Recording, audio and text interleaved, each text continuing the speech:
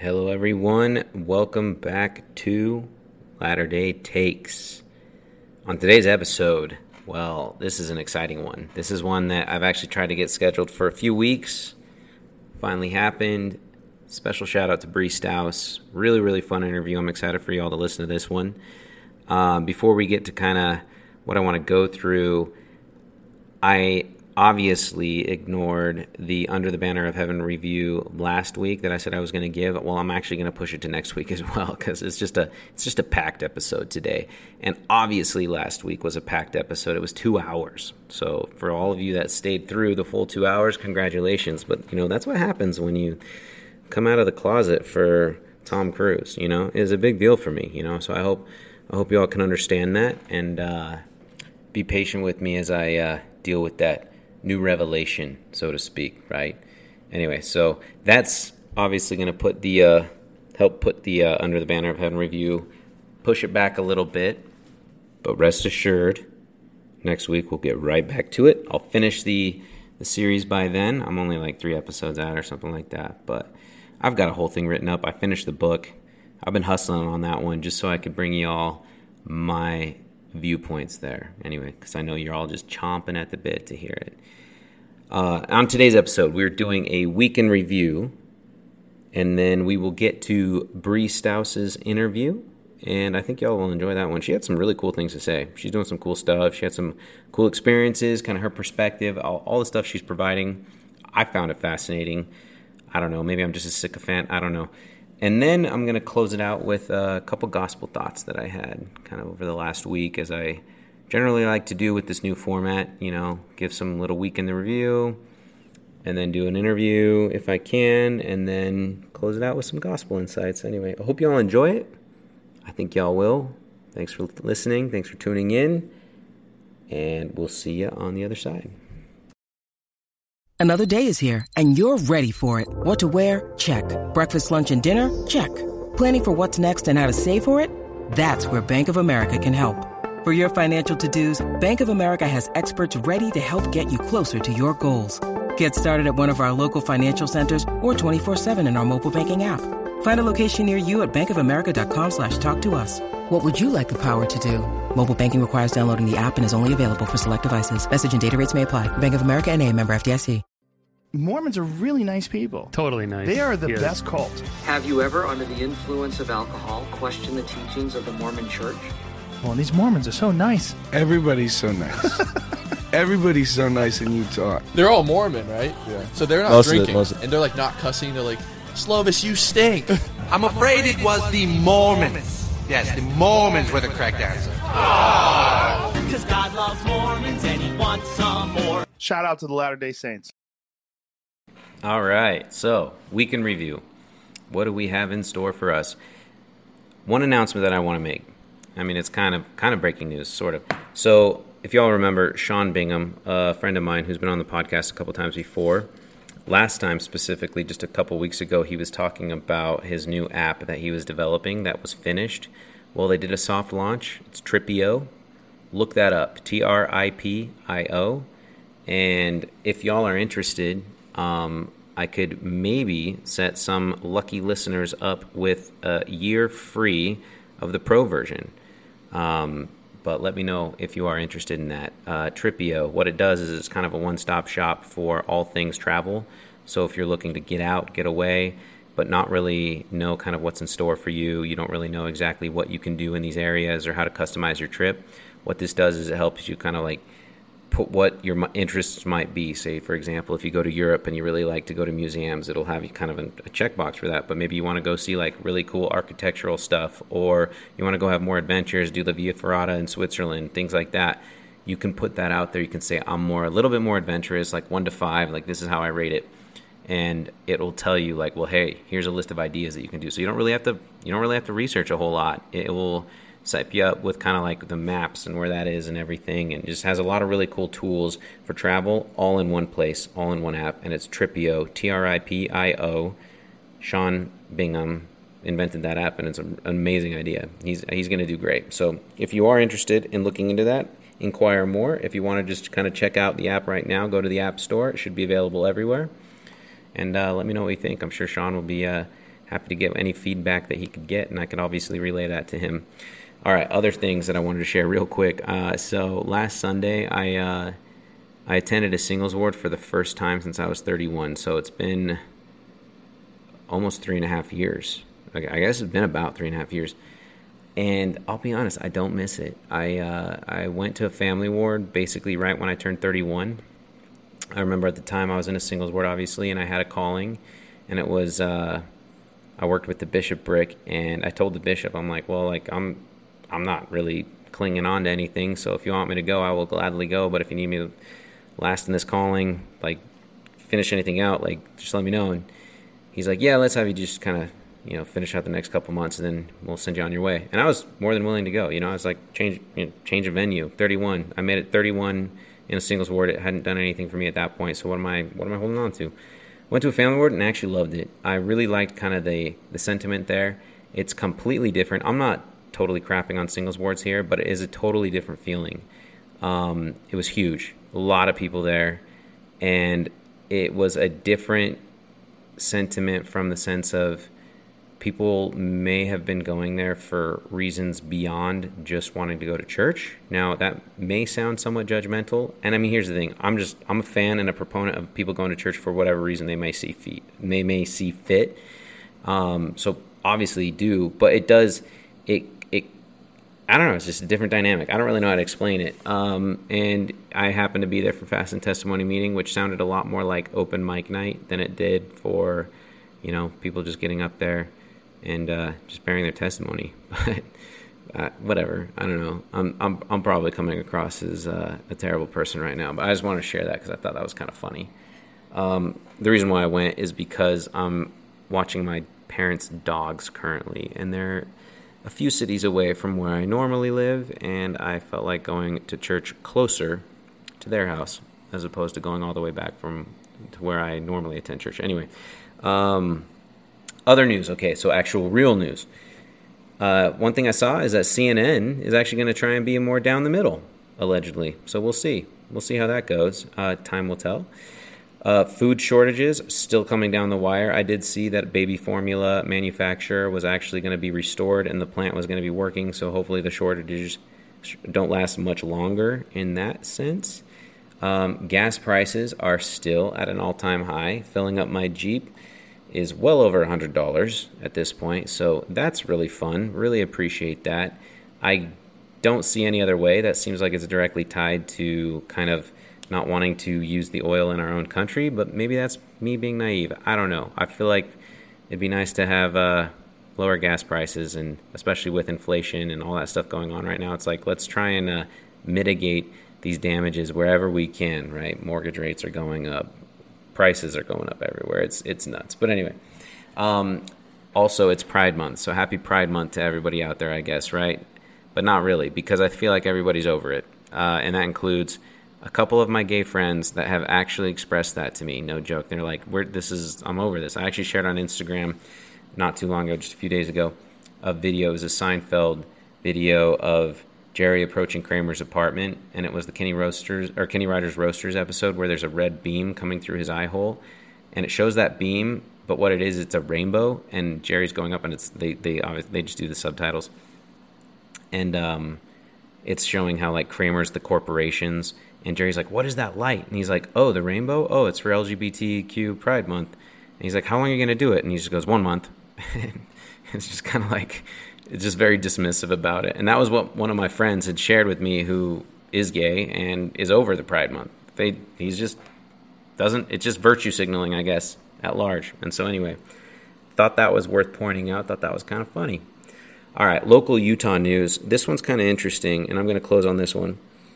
So apparently the Utah County Sheriff, now here's some headlines going around right now. The Utah County Sheriff and the Utah County Attorney are at odds against each other involving some sort of child sex trafficking ring. That is not a joke, and it sounds terrible. It sounds absolutely awful. The Utah County Sheriff has made claims that a lot of arrests are coming down the wire, and some of them involve high-profile people. Apparently, there have been some hints that it involves David Levitt, who's the Utah County Attorney. And not only does he deny any involvement in these allegations, but claims it's a smear job meant to not get him reelected because he's running again for Utah County Attorney. I guess time will tell. A lot of this seems politically motivated one way or another. Regardless, if there is something going on down there in Utah County, what are we waiting for? Let's get these arrests out there, and let's get these people and hold them accountable, because that sounds absolutely terrible. So that was some local news for you. With that, we will go ahead and kick it to the interview with Bree Stous, and I think y'all will enjoy this one. This was a fun time. On the other side of that interview, I'll just close it out with a couple gospel insights that I had this last couple week. Hope y'all enjoy it. Have a good one. We will see you on the other side. When you need mealtime inspiration, it's worth shopping Kroger, where you'll find over 30,000 mouth-watering choices that excite your inner foodie. And no matter what tasty choice you make, you'll enjoy our everyday low prices, plus extra ways to save, like digital coupons worth over $600 each week. You can also save up to $1 off per gallon at the pump with fuel points. More savings and more inspiring flavors make shopping Kroger worth it every time. Kroger, fresh for everyone. Fuel restrictions apply. Okay, joining me on the pod today, this is an exciting one, everyone. Bree Stous, winner of Listen to Your Heart Bachelor. I don't know, The Bachelor Presents Listen to Your Heart. I think that's the official title, right? Yes. But you won The Bachelor or The Bachelorette or whatever. Let's just call a spade a spade. That is you, Bree. You've won. You are a winner. And you're joining me on the podcast today, and I could not be more thrilled. How are you doing? You're living out in California right now, right? I am, yes. I'm living in Los Angeles and just kind of working out here, doing music. The show did definitely help with my career and what I've been pursuing. So I'm really fortunate to be living out here. Oh, I want to get to all that. Seriously. I'm pumped. So it'll be fun to have you on. I remember we probably met close to 3 years ago, if that sounds right. But I remember you were super into music. You were making waves out in Utah in the Provo area. And then Provo actually has a pretty good music scene, kind of surprisingly to the rest of the nation, I would say. But it was fun to see you do Listen to Your Heart, because it felt like it was kind of a secret you'd been keeping. And I want to kind of get to that. How did you go about even finding out about that and then getting involved from there? Yeah, so that was crazy. There was a casting producer that actually discovered me through a hashtag on Instagram. And I had been doing, cover videos and just regular videos on Instagram. And I remember being so annoyed about how long it would take me to find hashtags and make sure that they were the right ones. And I would spend hours, and I just thought it was such a waste of time. And then when I talked to this casting producer and I realized that that's how she discovered me, I was like, wow, it really does and can work. And she never remembered the hashtag. I just wanted to know for my own thing.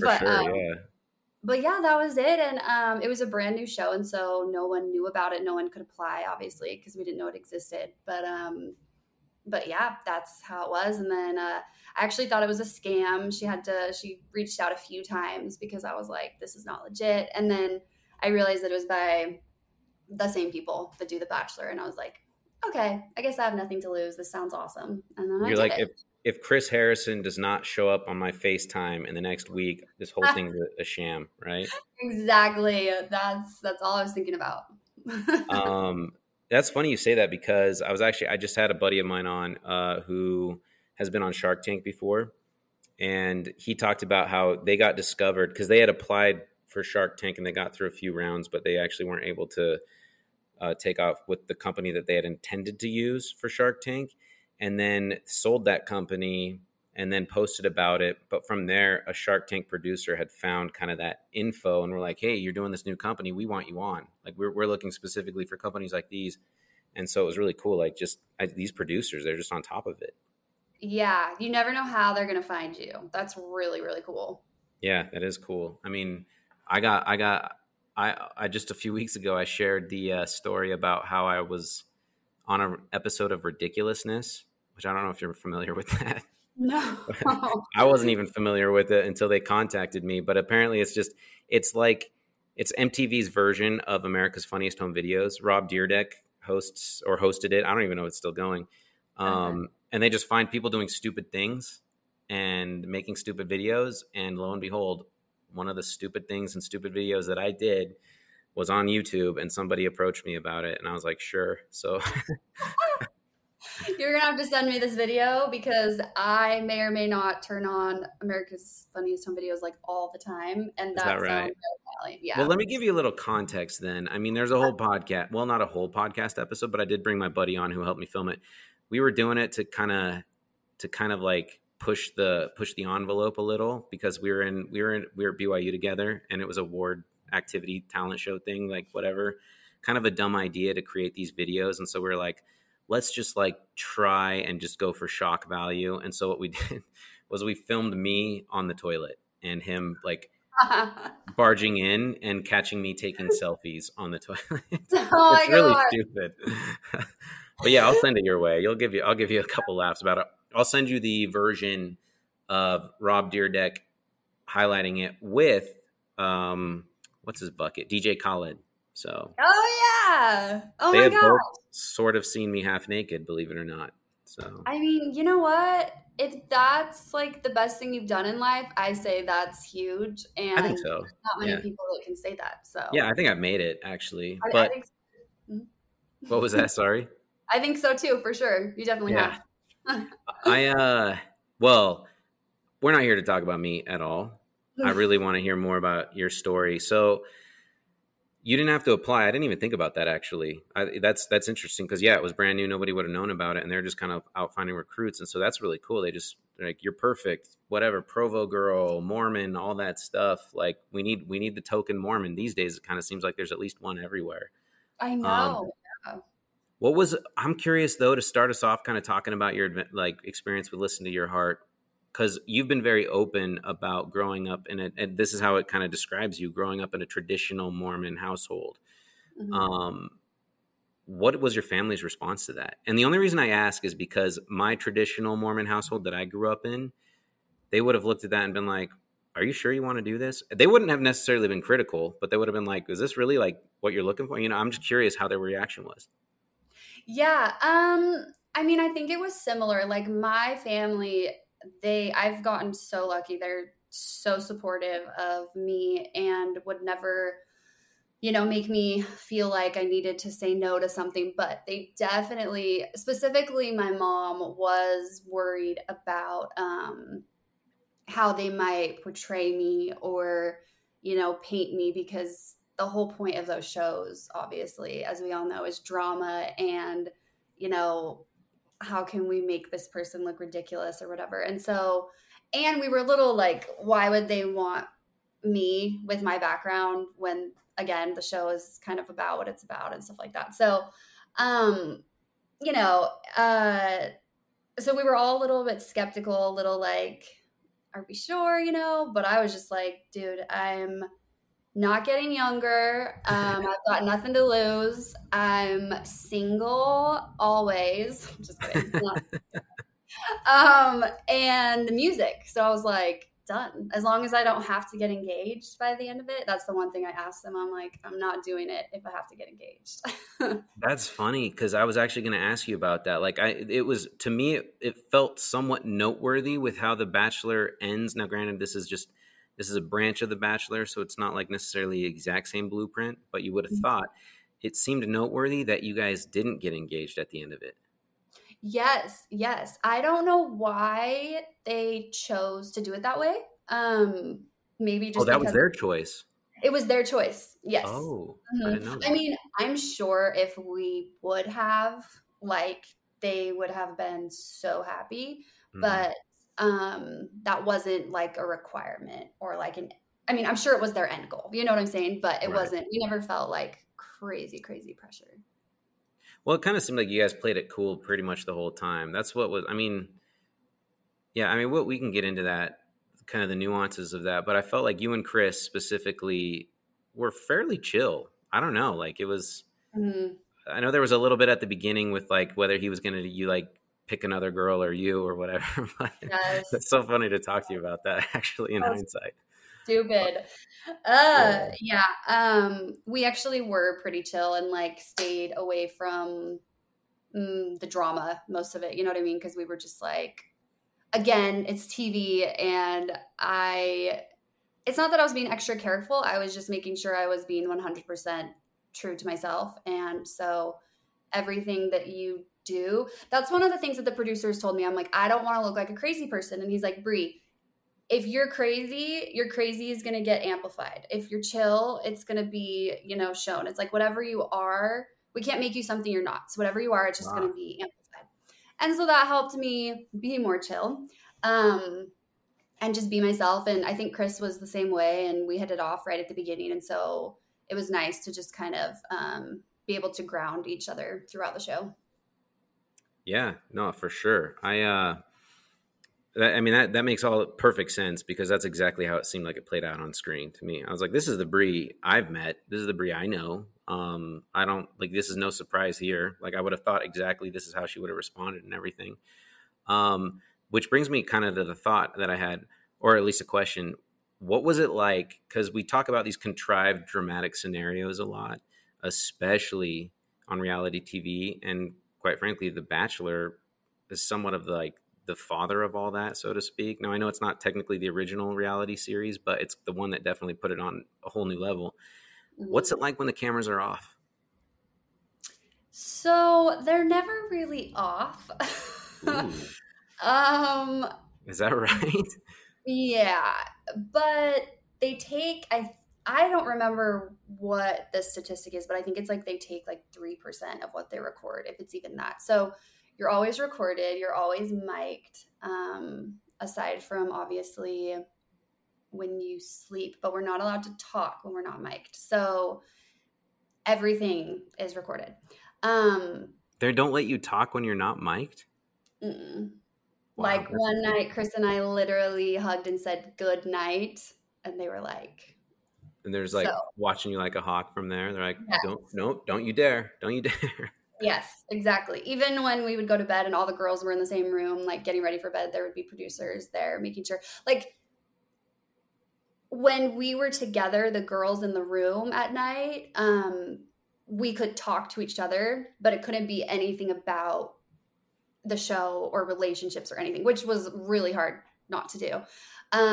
So I guess there was that, but there were producers there to kind of guide the conversation, make sure that we were, not saying anything useful that they would want to use for their, for the show, which makes sense. But I get that. They kind of want the raw version. It's kind of, mm-hmm. I definitely know what it's like to be a director of the most popular reality series ever, because I talk a lot with people and I'm like, hey, let's save this for the podcast. Yes. I totally get it. It really does make sense. Yeah. I totally identify with these people. I get it. I get it. Game recognized game. So, you had an interesting experience, not just doing Listen to Your Heart, obviously, but it was filmed obviously pre-COVID, but then it came out during COVID. And now I remember, no joke, this thought actually came across my mind. I had zero clue that you were going to win. Obviously they're very hush-hush about that. But I remember thinking, like, because part of what you had won would be like this tour for a year and like basically really like launching your music career. And I remember thinking, holy cow, like if Brie wins, the timing isn't stellar. Like, let's be real, because COVID, lockdowns, all that stuff. How did that all go? The filming, there's nothing to really cover there because that was all pre-COVID. We didn't know what was happening. But once COVID had come out, you knew you were going to win, all that stuff. What adjustments did they have to make for that? It was a lot.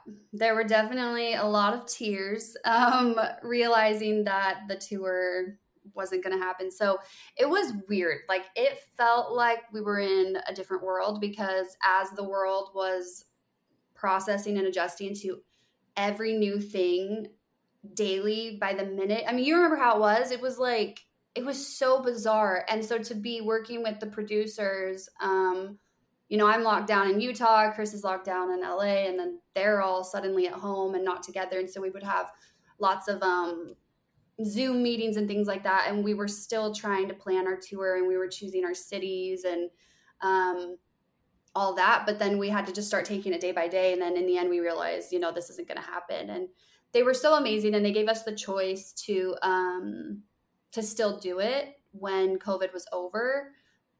But we were like, when is that going to be? You know what I mean? And so we ended up opting for the other prize because they had 2 options. It was I didn't realize that. But they totally took care of us, and we opted out of the tour because 2 years later, and like we're not even together anymore, and so I'm glad like we went the way we did. But it was so sad and hard because you have this big launch, you know what I mean? And then it just kind of like took a dive, and now we're still experiencing the effects of it and everything. So super fun. Yeah, right. Yeah. I don't think there's any question that any one of you, all those musicians that were competing in this, you would have taken the tour and the year, the album and all that stuff, right? Mm-hmm. I mean, because that's everything. That's an investment that can't really be replaced. I mean, I'm sure you've heard this plenty, and I know you have the confidence and everything, but you have a real talent. You have real gifts that revolve around this whole thing, and I have zero doubt that at some point, like, it's going to happen just the way that it could have happened with the whole launch of the tour and everything like that. I have no doubt. Just may have been a little bit stalled. That's all. But it's going to happen for you, Brie, I'm sure. Mm. By the way, I did want to tell you, "Give Me Love." That's a good song. Thanks. That one was there was so much to that song, so I appreciate that. Thank you. Who I didn't actually even look this up, but did one of you guys write it, or both of you, or how did that work out? So that one, I know you performed it in the show. Yes, that one was a cover. That's a cover? I didn't even realize that. I know, it's by Ed Sheeran actually, and it's one of his older songs. I can't remember which album. So our album has 5 covers that we did on the show, and then 5 originals.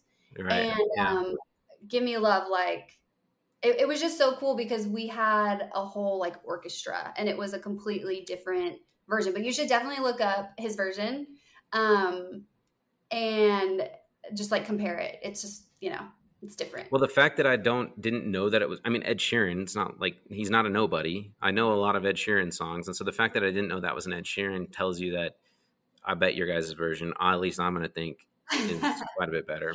But that's just me. Well, you're really sweet. We'll see. no knock on Ed Sheeran. No worries there. But yeah. So how much am I allowed to ask about the breakup between you and Chris? I mean, anything you would like. Yeah, let's dive in. I'll try. All right. No, I mean, I'm not even looking necessarily for specifics, but I just think it seemed very amicable, mm-hmm. just from public perception, which whatever, take that for what it's worth. But obviously the goal was to stay together throughout the series and then to stay together moving forward, however that may pan out. What was it that complicated that post Listen to Your Heart? I think there was just so much going on in the world. Like, that year was rough in so many different ways, and we were long distance, and there was the stress and the pressure of, I recorded most of my parts in the album in one day, 10 songs. Like, it was so stressful and like all these things. But Chris and I, we were so grateful to have each other, and we really did help each other through. So there wasn't really tension between us when it came to those things.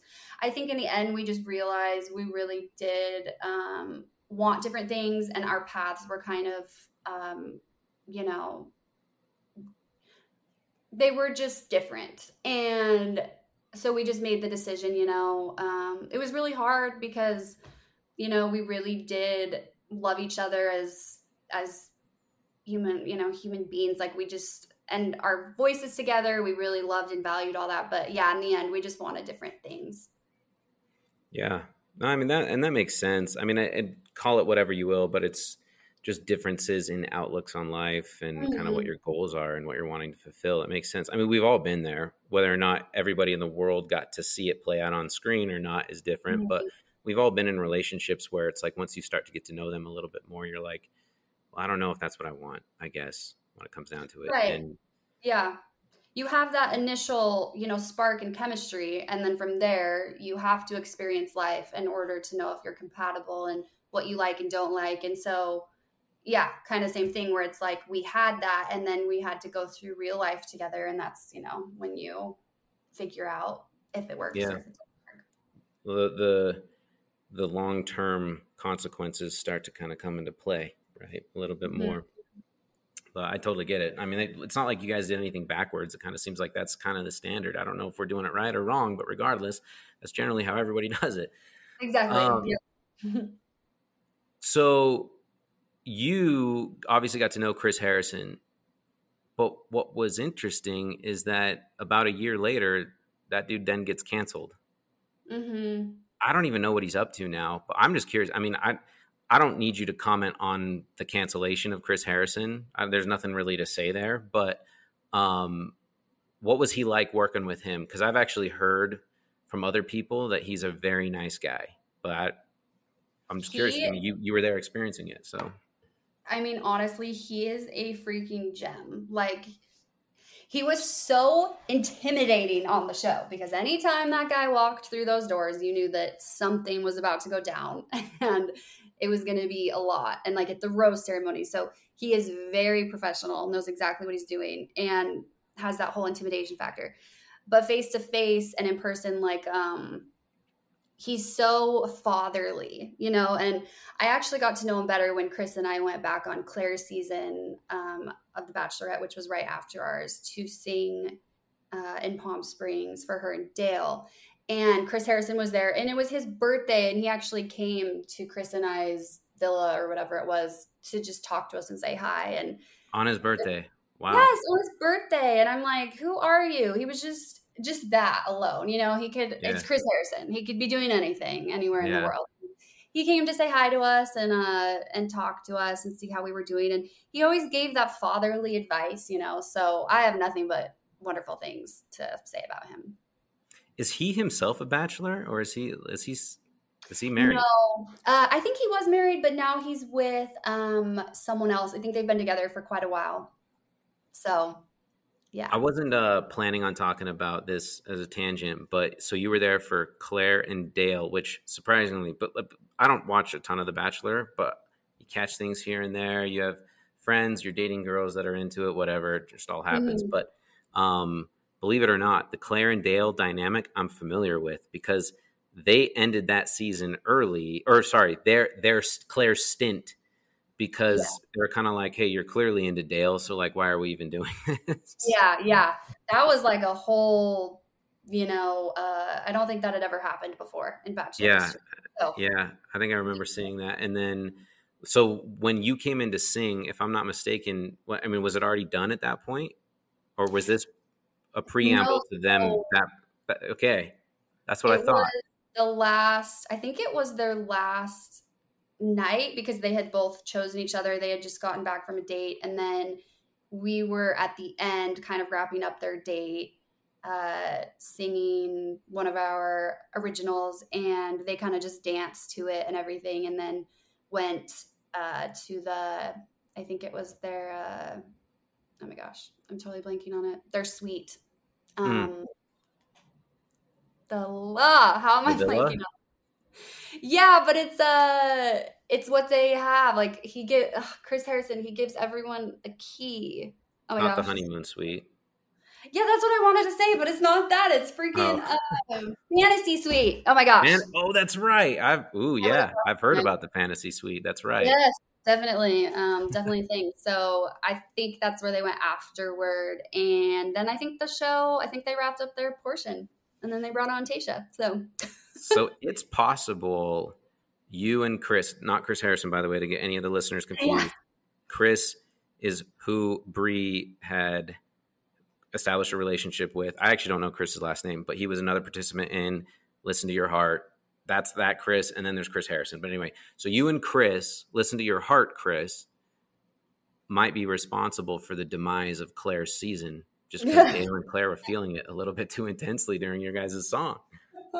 You know, it's so funny you say that because they were into each other when we were singing. I mean, they were ready to go to their suite, yes. And it was really adorable to watch them just be together and in love and everything. It was really cute. Well, how about that? You're answering just like a professional. Good for you. I don't even realize. I'm just... Yeah. Wow, your publicist is doing something right. Sounds like. So does this put you in the bachelor sorority, fraternity, whatever you want to call it? You in the I don't know what they call it. Like, it's the sisterhood, the brotherhood. Yeah, honestly, family? I mean, I think we are definitely forever in Bachelor Nation history, and yeah, I have gotten to know some of, you know, the past, you know, contestants, whatever, that were on there. It was through COVID, so a lot of it was through Instagram and things like that. Like Pilot Pete, he was right before us, and so he's been so awesome and so nice and supportive. And it was nice to have the support of, you know, of them that had gone through it and kind of knew what it was like and everything. Yeah, I bet. So does that mean at some point we're going to see you as the next bachelorette? Because I know they like to keep these things in the family a lot of the time. You know, I don't want to say never, but I was really excited about the music portion of it. And I think that swayed a lot of me being on there, was for that whole aspect. And then obviously love, like, it just goes together. And that was really exciting. So I'm not really one to, you know, date a bunch of people at once, but like, I understand how it works because it's like, hey, here's your selection and you choose whatever. So I don't know. I don't really, like, I can't say yes or no, but that's not fair. Totally my thing. It's probably, suffice it to say, you're not chomping at the bit for it, but should the opportunity present itself, it's not that you would reject it outright either. It's something worth potentially considering. And which makes perfect sense to me. You don't want to really be definitive about anything, especially hypotheticals. But anyway, interesting. So with the I wanted to ask you kind of, I don't know what the current, like, your current status necessarily is in terms of the church. I don't mean to put you on the spot, but like I said, it was very clear that you grew up in a traditional Mormon family and that it even said you were still practicing today. But I'm curious how that all played into being on the set and everything, and just kind of like clearly being somebody with a unique set of values, so to speak, versus a show that doesn't necessarily portray that openly. And who knows from there. But. Yeah, you know, I think that's one of the biggest things I was hesitant about, was feeling pressure with all that, which I'm not afraid of that because I'm very strong in what I believe and I'm not going to compromise anything for anyone, even if it is on TV. But I was worried that it would become a problem or that I would be treated differently. But honestly, like 100%, I was treated so well. Like, I didn't even ask for it, but every single time there was a toast, which happened after every rose ceremony, they made sure that I had sparkling water. So on the tray was everyone's, you know, wine or whatever. And then my sparkling water was there. And again, I didn't even ask for it. Like, That's was amazing. just going to use my rose. Yeah. Like, they took care of me so much and were so respectful. Didn't ask questions. They actually really found it admirable. And again, I just wasn't expecting that. So that was really, really cool to me. And I really developed a lot of respect for them. That makes so much sense to me. And that was my experience as well. Not that I had a ton of cameras on me at any given time in my life, but I lived in Texas for 4 years, and I was in grad school out there, and I was around a lot of people who, they drank regularly, and nobody was ever obnoxious about it. It was very easy for me to be around them. I'd go to tailgates, if anything, it would open up interesting conversations from there. I remember specifically, I was really good friends with this girl in my program and her husband. And she was like, hey, you got to come to my 30th birthday party. Like, we want you there. And she's like, we'll have soda for you. And I was like, great, sounds good. And I go and having a good time. It's fun getting to know new people. And I see this, I don't even know how to describe it, but it's something that you would see at a Mormon reception. And it's got like this nice looking color of some type of drink. Like if I were to guess, it could be like some nice soda mix with lemonade or lime or something. And I'm like, that's got my name written all over it. So, because she told me beforehand, she's like, there's going to be a lot of alcohol there. So like, don't worry, we'll have your soda. And I was like, oh, cool. But not that I was like, I never, believe me, the last thing I would want was for anybody to feel bad just because I'm around, like not drinking. And I went there and I saw this, and I honestly didn't even think twice about it. It was like all of a sudden I'm in Utah going to a reception again, and I go in there with a cup, pour it, and I like fill this thing to the brim. Like, I mean, it's not a big cup, but it was all the way to the top. And I take not a sip, not a huge gulp, but enough for it to be all of a sudden like my throat was on fire. I was like, oh my gosh. I was like, and I like turned to her husband because he was kind of close by, and I was like pointing at it. I was like, is this and before I could even finish, he's like, oh no. He's like, no, put it down. And he's like, oh gosh. He's like, oh no. He's like, that's gotta, and they told me it was, I think it was Jose Cuervo mixed with like some margarita mix. And, they felt terrible. And I was like reassuring them. I'm like, guys, no, like seriously, don't, like, this is not on you at all. And like, I don't even feel bad. I was like, well, this is what we call in the Mormon church a freebie. Like, oh, I know. Y'all are good. Like, I'm not going to tell anybody about this if I don't want to. But it was hilarious because it's almost like they were more concerned about it than I was. Not that I wasn't concerned about it, but it's kind of the same idea. It's like you leave Utah, and not to say that there's plenty of people in the state of Utah respect it as well. But I feel like it's not as fixed in the culture as it might be outside of Utah, where they look at that and they're like, hey, like, good for you. Like you said, it's admirable.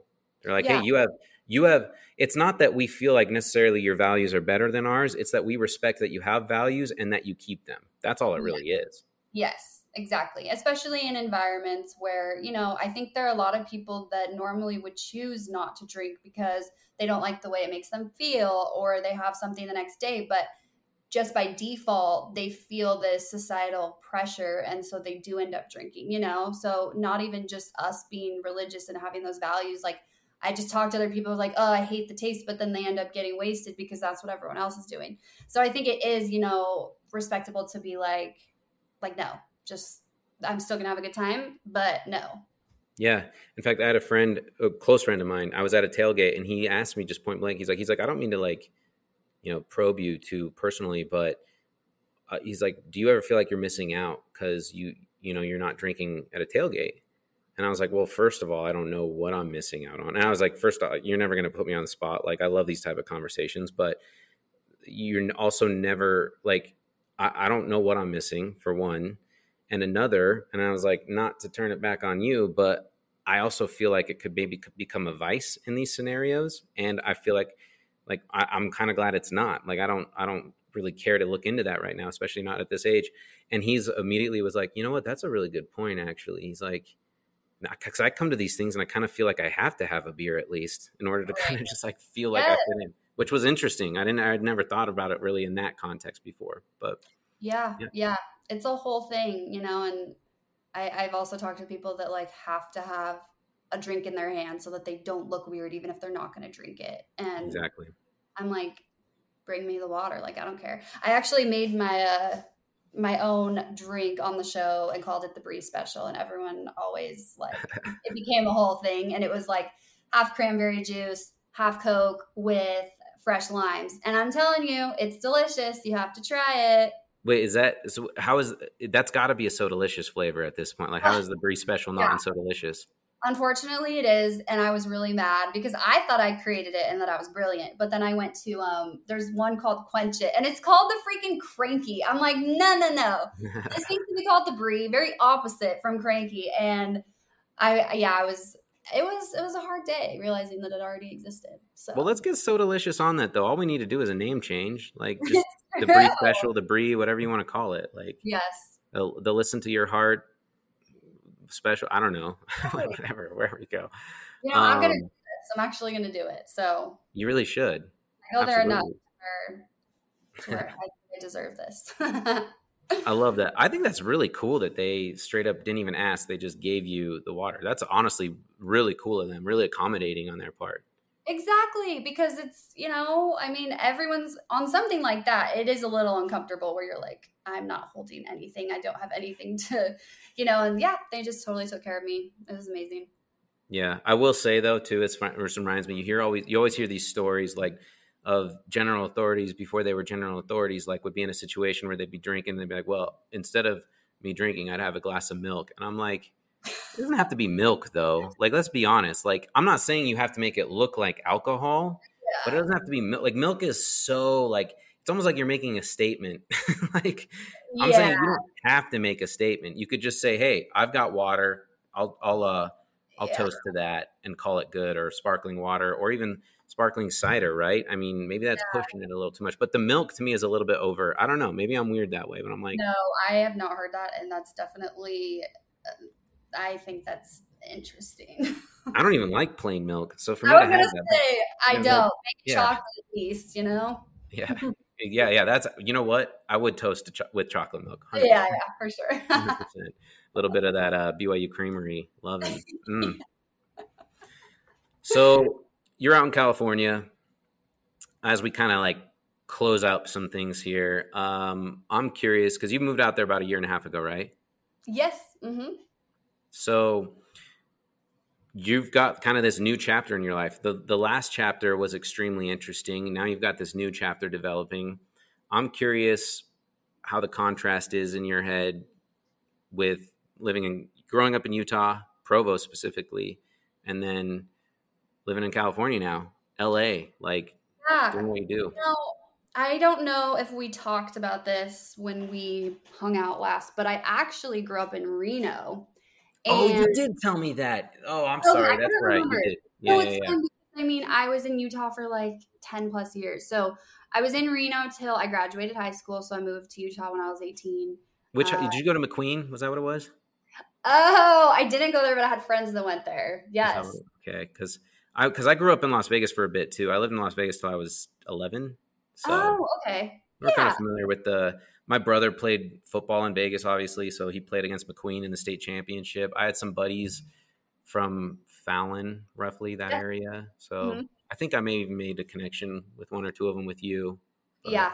I think now I'm remembering that there was like a mutual, not friend, but something like that. So, but yeah, to answer your question, it definitely feels more like, I don't want to say my roots because I'm not a big city girl. If I had it my way, I probably wouldn't be living here. I love being by the ocean. I live 4 minutes away, and so I commute to the city when I need to because that's my way of kind of keeping my head on straight and being away because I just get very overwhelmed, hence the deep breath. Yeah, So yeah, and I love Utah so much. Every time I go back, I'm like, oh my gosh, I don't care what people say about it being a bubble and whatever kind of crap. Like, I like that. I like that it feels warm and safe and everyone's nice and everyone says hi to you. And not that everyone's in the church because I think Salt Lake actually just hit the record or whatever of it being now less religious than religious of what it used to be. So, is it inverted now? I didn't even know that. I think I heard that this week. Yeah, because so many people are moving there from California and stuff like that. But it just has a feel to it that I love that you don't really get here. Not saying that people are mean. I've had really great experiences, some not. But anyway, I love both places for different reasons. That makes sense. And I totally get what you're saying too. It's interesting what you say about the bubble because I think the bubble only exists as much as you want it to. Yes, amen. And I actually think it can exist anywhere. It can. Right? Yes. Like it just comes down to like who you're willing to allow inside of this, so to speak, bubble that you have versus who you aren't. Exactly. And anything, you know, and how thick that bubble is to penetrate versus not, you know, things. I mean, I think it kind of gets a bad rap in that sense too. So I totally agree with you there. What's it like dating out in California as opposed to Utah? Because you've been very clear that like Utah never very successful ultimately, right? Call a spade a spade. I'm sitting here pointing at myself, 100%, same thing. But what's that like? I mean, I've never lived in California. I did the Texas thing for 4 years, but I wasn't really out there to date. So I kind of knew that wasn't really going to be an option too much out there. But yeah, you know, it's interesting. Before I moved here, everyone's like, it's so hard to date in LA. So good luck. And I'm like, I don't really understand why specifically LA. I think because a lot of people, because it's so populated or something, I still haven't figured out why. But anyway, there definitely aren't as many people that practice, you know, our religion. And yeah, I've been saying Mormon, and I'm like, I need to be better about just like being more blatantly just calling it the Church of Jesus Christ of Latter-day Saints. It's just rough. Like it's hard. It's just a mouthful. It is a mouthful, and it seems like such a great abbreviation. You know what I mean? Like, yeah. And I say LDS, and no one knows what I'm saying. So then I LDS, say, they're like LSD. What? Yeah, exactly. I'll say like previous known as Mormon. You know? Yeah, exactly. Yeah. I don't really, and then people are like, oh yeah. So I try and do that part and you know explain it, but not easy. No, it's not. But I totally understand why, and I'm all for it. But yeah, again, to answer your question, I look back at the luck I had in Utah and I'm like, well, maybe it isn't the place. I don't know. You know, I'm just kind of living my life as I would if I never get married. So I can be happy, take care of myself, all the things, not expect anything. And if it comes along, awesome. Obviously, I want that. But, you know, just kind of taking it day by day right now. Hey, that's important. Totally get it. Good for you. Okay, who would your dream duet be with? That's one thing I wanted to know too. Honestly, I freaking love Post Malone. Well, then you got to come back to Utah. I know. There's always these sightings of him, and I'm like, oh, I was like right there in Park City. I love him so much, and just blast him all the time. So yeah, he'd probably be my number one. We would definitely have to filter out some things, have a conversation, and be like, hey, maybe so. Yeah. You know? Tell him that it's going to be a love letter. This song is going to be a love letter to Utah, and ergo has to be edited from what his typical lyrical approach may be. Exactly. And I'm sure and confident that he could do that, you know? Yeah, so, no question. I mean, yeah. Did you hear his cover of Only Want to Be With You, the Hootie and the Blowfish song? No. It's amazing. Maybe I'm not as big of a fan as I thought I was. I need to look that up. I'm sure you're a bigger fan than I am, but that's like, I'll send it to you. It's okay. Really good. I think he did it for a movie. I'm not sure which one. I don't know how I came across it. I think there was something on YouTube and I was like, Post Malone is covering Hootie and the Blowfish, Only Want to Be With You. I'm in. So yeah, it was really good. It sounded amazing. I feel like your guys' voices would be great together, actually. I'm not even kidding. Like they would contrast really nicely. So well, let's manifest this into the universe because that's like the thing to say right now is manifestation. That's right. So we're going to do that. And you live closer to him. I come back to Utah like monthly. So I'll just get a little closer, you know, not in a stock, but I'll be. You got to hang out by Big Cottonwood Canyon. I think that's where his house is. At least that's what my nieces and nephews told me as I was driving by one time. They were like, Post Malone lives over there. And I'm like, first off, how do you know that? Secondly, I'm like, that's kind of cool. I know. It's so funny how people, you know these things because I definitely don't. I just heard that he likes to buy those weird worms that have been dehydrated or whatever at the gas station, and someone saw him buying them. Again, I have no idea, but I kind of yeah. So I'll just like hang out at a gas station and hope he comes. So Post Malone featuring Bree Strauss, Or Stouse, sorry, Stouse. I know your last name is Stouse. You're good. I was actually impressed that you like knew it and knew how to pronounce it because nobody ever does. So I appreciate that. Well, I'm sorry I got the R in there. Strauss is a obviously more common last name, but Stouse, I knew it was Stouse. Yeah, I mean you've said it right this whole time. So yes. There you go. So I gotta ask you this too: is country at all a genre that is in your future? Because I feel like you'd have an amazing country voice too, but maybe I'm crazy. And I'm a big country. I'm a sucker for country. That's why I have to ask. I love country, and honestly, my voice lends itself to being country. I have that natural, I can put the twang, and it just comes out unintentionally. And so, and being from Reno, I'm actually from a suburb, Sparks, so it's a smaller town. I think I could pull it off. So I don't like saying no to anything, especially genre related, because I don't want to pigeonhole myself in one thing. So I would actually love to explore that. I'm going to be going out to Nashville soon to do some writing. So we'll see, what happens there and what comes out. That's awesome. Yeah. That is the country capital of the world. I'm jealous you're going to go and write. I can only imagine who you're going to run into there. Couple things off of that note. If you happen to run into the following, please tell them I love them and that I said hi, and they should know who you're talking about. Oh, yeah. Morgan Wallen. Okay. Hardy. Okay.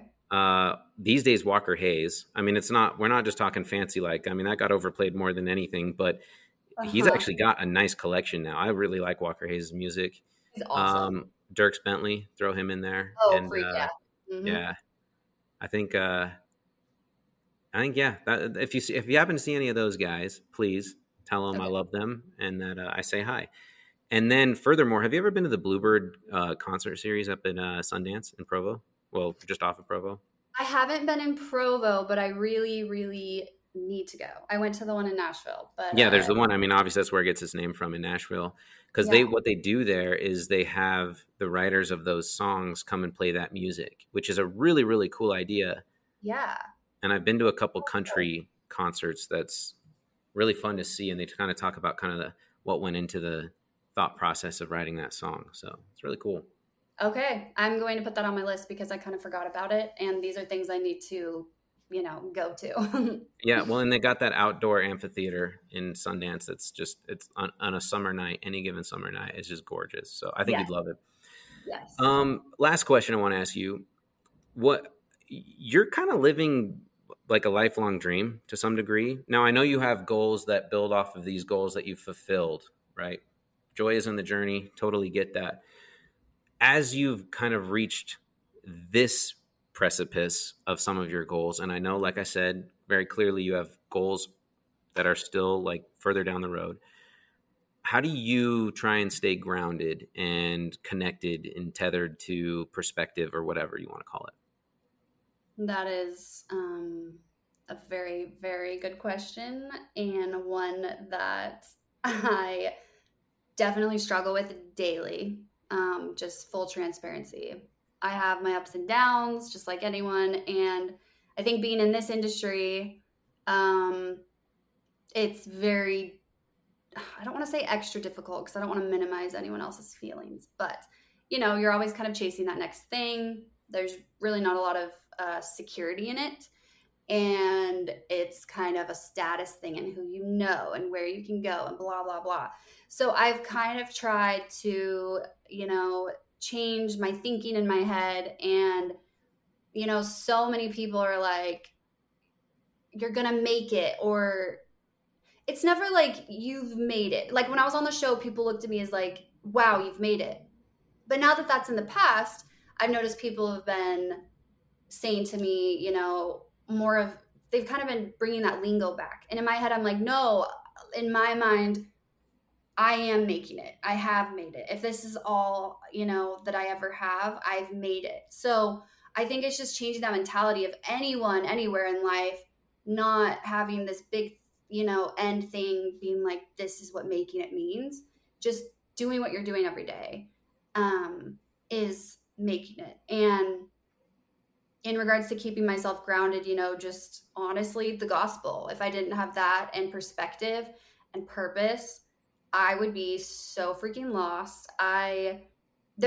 Because like I said, there's no security in what I'm doing, but I know my place with God, and that's all I need. So by the end, at the end of the day, he knows who I am, and I don't need to prove myself to him like I do an audience, if that makes sense.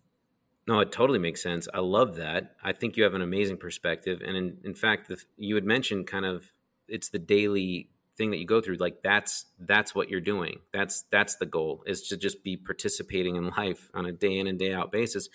And I love that because I don't know if you're familiar with Andrew Huberman, but he's like a psychologist, medical doctor. I can't exactly remember what it is he does specifically, but he does a lot of psychophysiology stuff. And he's been on Joe Rogan before, and he actually talks about that. He's like, the best way to kind of keep your dopamine at bay so that it doesn't just spike and then you crash. He's saying you actually have to enjoy and appreciate the journey. And that's where you can actually like make it so your dopamine responds well to just the work that you put in to these goals.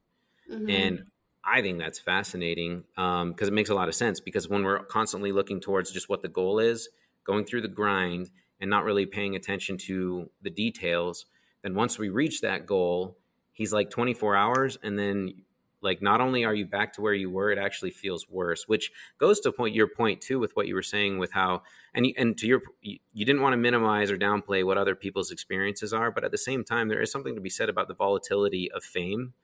Mm-hmm. I think it kind of plays into one of Newton's laws. I can't remember which one, but it's to every action, there is an equal and opposite reaction. Mm-hmm. And so when you experience something that's unprecedented, not just to you, but to most people in terms of fame, being on ABC on a weekly basis, winning a contest among other very, very well-qualified people, and having an opportunity that less than 0.001% of people could ever experience, the other side of that, like I think you're kind of experiencing things on a spectrum here. Mm-hmm. Like on one side, it exceeds what most people could ever experience, but on the other side, the equal and opposite reaction to that is, you know what? You may be feeling it a little bit more on those harder days. Right. I don't know. That's just one theory. So I get what you're saying there, mm-hmm. but I could not agree more that what keeps. I mean, your words, what keeps you tethered is the gospel. And I love that. And I love hearing that, because I think that's the answer to everything. I think in my own experiences, dating some of the wrong people and committing my own big mistakes, and just having everything combust in a terrible way, I had to keep relying on the only true form of happiness that I've ever felt. And it was always tied to the gospel. And that's why it's like, that's got to be my emphasis, and that's the bottom line. So mm-hmm. kind of funny that that's the answer for everything, right? And how you're experiencing what you are and I'm experiencing what I am, which couldn't be more different in a lot of ways, but the answer is generally the same, which I think is really cool.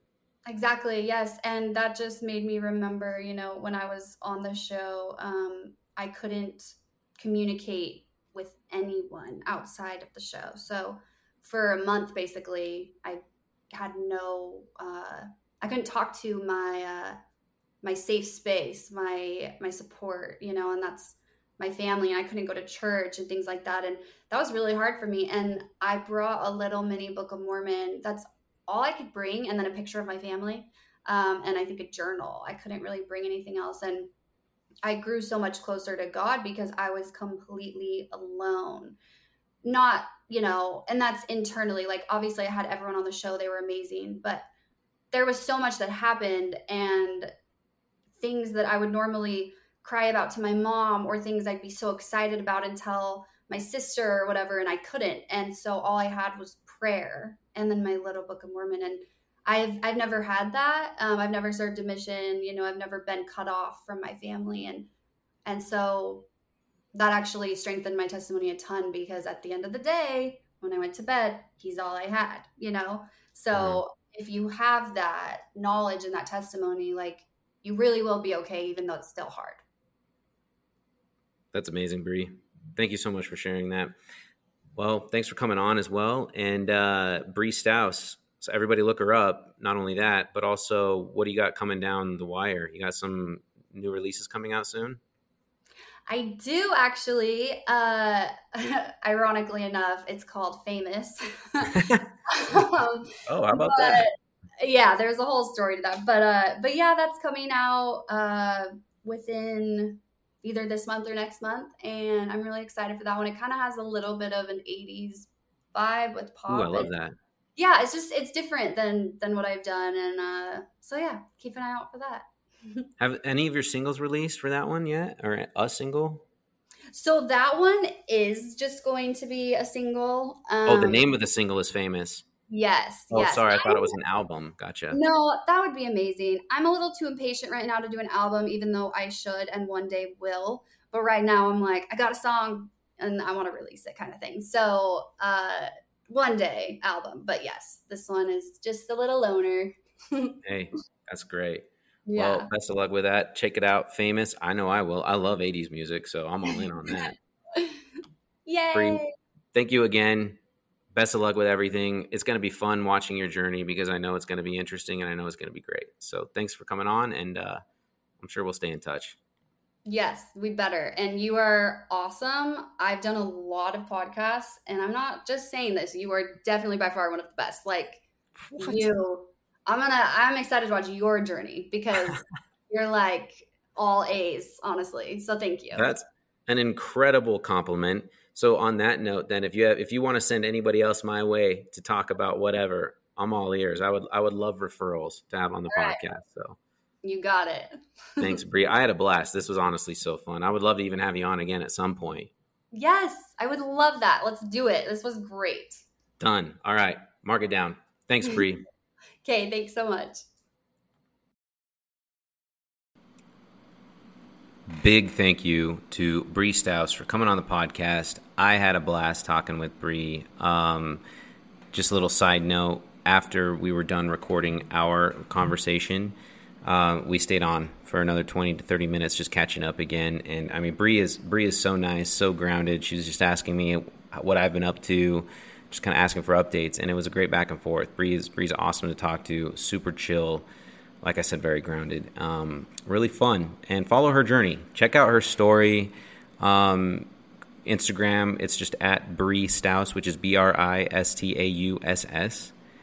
She's going places. You know, it'll be fun to watch her grow and see where she ends up and kind of where she goes on the journey of hers. And check her out on Apple Music, too. She's got a bunch of stuff out there. She's got a great voice. Bree's very, very talented, very gifted, and it's fun to see her take advantage of the gifts that she's been giving and use them for good. So anyway, big shout out to Bree. Thank you again. What I wanted to talk about just kind of as we close out here, last Friday, I was in the temple and I was actually, just reading kind of where I've been left off in the Book of Mormon. I've been in Alma for a bit now. Obviously it's the biggest book in the Book of Mormon, but anyway, two things pointed out to me that I want to talk about. One of which is inequality, and the other, it was this other kind of it's not a new idea, but I'll get to it in a second. It was something that I thought about, but it was funny to see it kind of articulated in the scriptures. But in Alma 28:13, it talks about inequality, which I thought was fascinating because these days we talk a lot about inequality. We talk about things not being fair, and we kind of think, like, why aren't things fair? Why is there inequality in the world? And we kind of put the onus on God, so to speak, like he owes us something, or he owes us, like he should impose fairness on people. And it's interesting. It's just not possible that life works that way, right? Because we're given agency. That's the number one law, and it's what we fought for, right? To get here was to have our agency. And so it says this in 28:13 in Alma. And thus we see how great the inequality of man is because of sin and transgression and the power of the devil, which comes by the cunning plans which he hath devised to ensnare the hearts of men.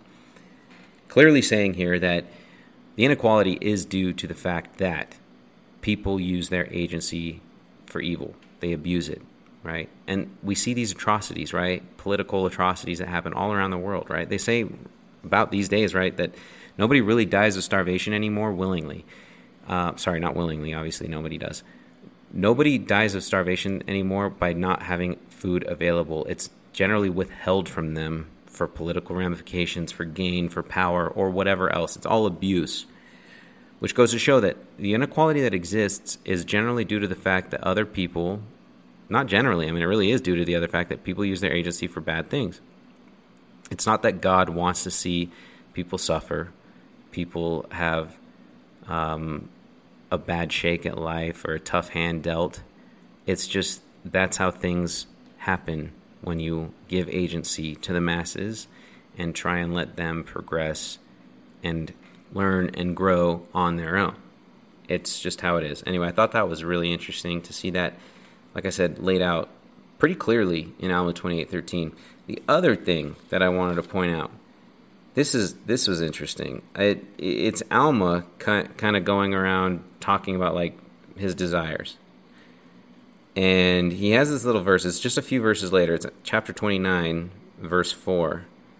And he's kind of lamenting his desires here. He's like, I know I shouldn't desire just anything, right? But he says, I ought not to harrow up in my desires the firm decree of a just God. For I know that he granteth unto men according to their desire, whether it be unto death or unto life. Yea, I know that he allotteth unto men, yea, decreeth unto them decrees which are unalterable according to their wills, whether they be unto salvation or unto destruction. That's fascinating to me. He's basically saying here, you will get what you want, no matter what, if it's for your own good or for your own bad. You actually get what you want. You get what you desire. I find that fascinating because we don't really think about it in that sense a lot, right? We think that we all want one thing, but we're not given it. But I think maybe it takes a little bit of introspection to look deep down and say, am I really getting what I want? And I had this realization not too long ago, within the last month or so, as I was kind of reflecting on the last year of my life, which has been, needless to say, a very interesting year of my life, with, a series of bad personal decisions and kind of having to suffer the consequences of that. And maybe someday I'll get to that later in the podcast. I don't know. We'll come down the road. But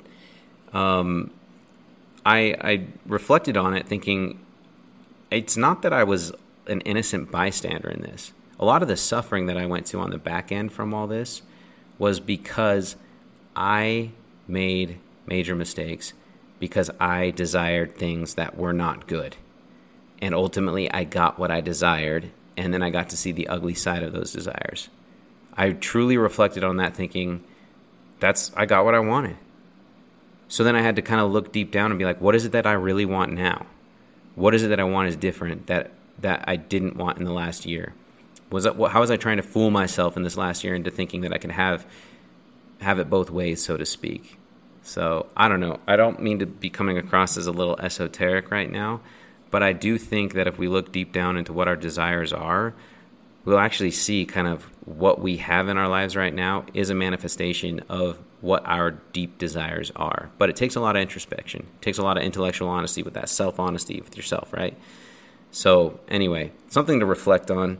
I thought that was fascinating that, once again, that was articulated in the scriptures. I'm sitting here in the temple just going like, wow, holy cow, what an insight.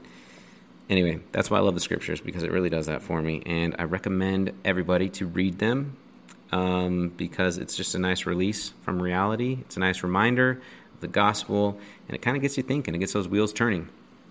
Anyway, once again, thank you for tuning in. And once again, thank you to Bree Stauss. Follow her on Instagram at Bree Stauss, Bristaus, and on Apple Music. That is her full name. I don't know. Maybe it's Brianna. I don't know. I never asked her that, actually. But Bree, Bristaus, Stauss. That is how you can find her on Instagram. That is how you can find her on Apple Music. Check her out. Bree is awesome. Maybe she'll be the next Bachelorette at some point. Maybe not next one. Maybe sometime down the road. Who knows? I'll see y'all next week. Love y'all. Have a great week. Finish it out strong. It's going to be hot. We're going to be in the 90s, mid-90s near the end of the week. It's time to hit the lake, y'all. Have a good one. Love you. See you next week. I remember falling so madly. There must have been magic in the valley and a rhythm in the night. 'Cause I could almost see it. Did you fade right out of view? If it takes time, if it takes time.